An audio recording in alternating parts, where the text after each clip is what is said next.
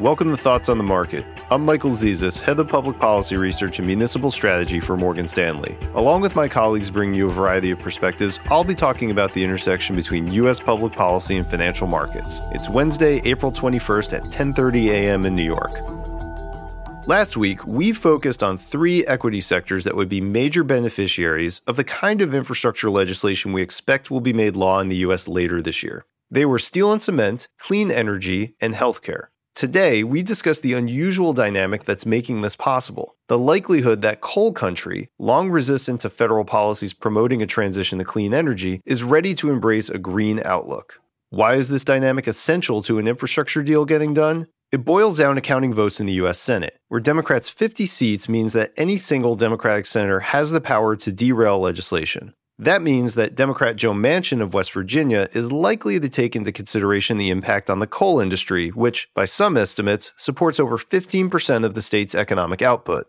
But it seems that at least some key elements of West Virginia's coal industry are ready to embrace a green initiative, which helps enable Senator Manchin's vote for the infrastructure plan. As reported by the New York Times, the United Mine Workers of America presented a plan on Monday advocating for a variety of investments and tax credits that would help provide ongoing employment for coal workers, either by retrofitting existing plants, subsidizing the manufacturing of solar panel and wind turbine parts, and/or funding the work to close old mines. The plan was publicly rolled out at an event featuring Senator Manchin earlier this week.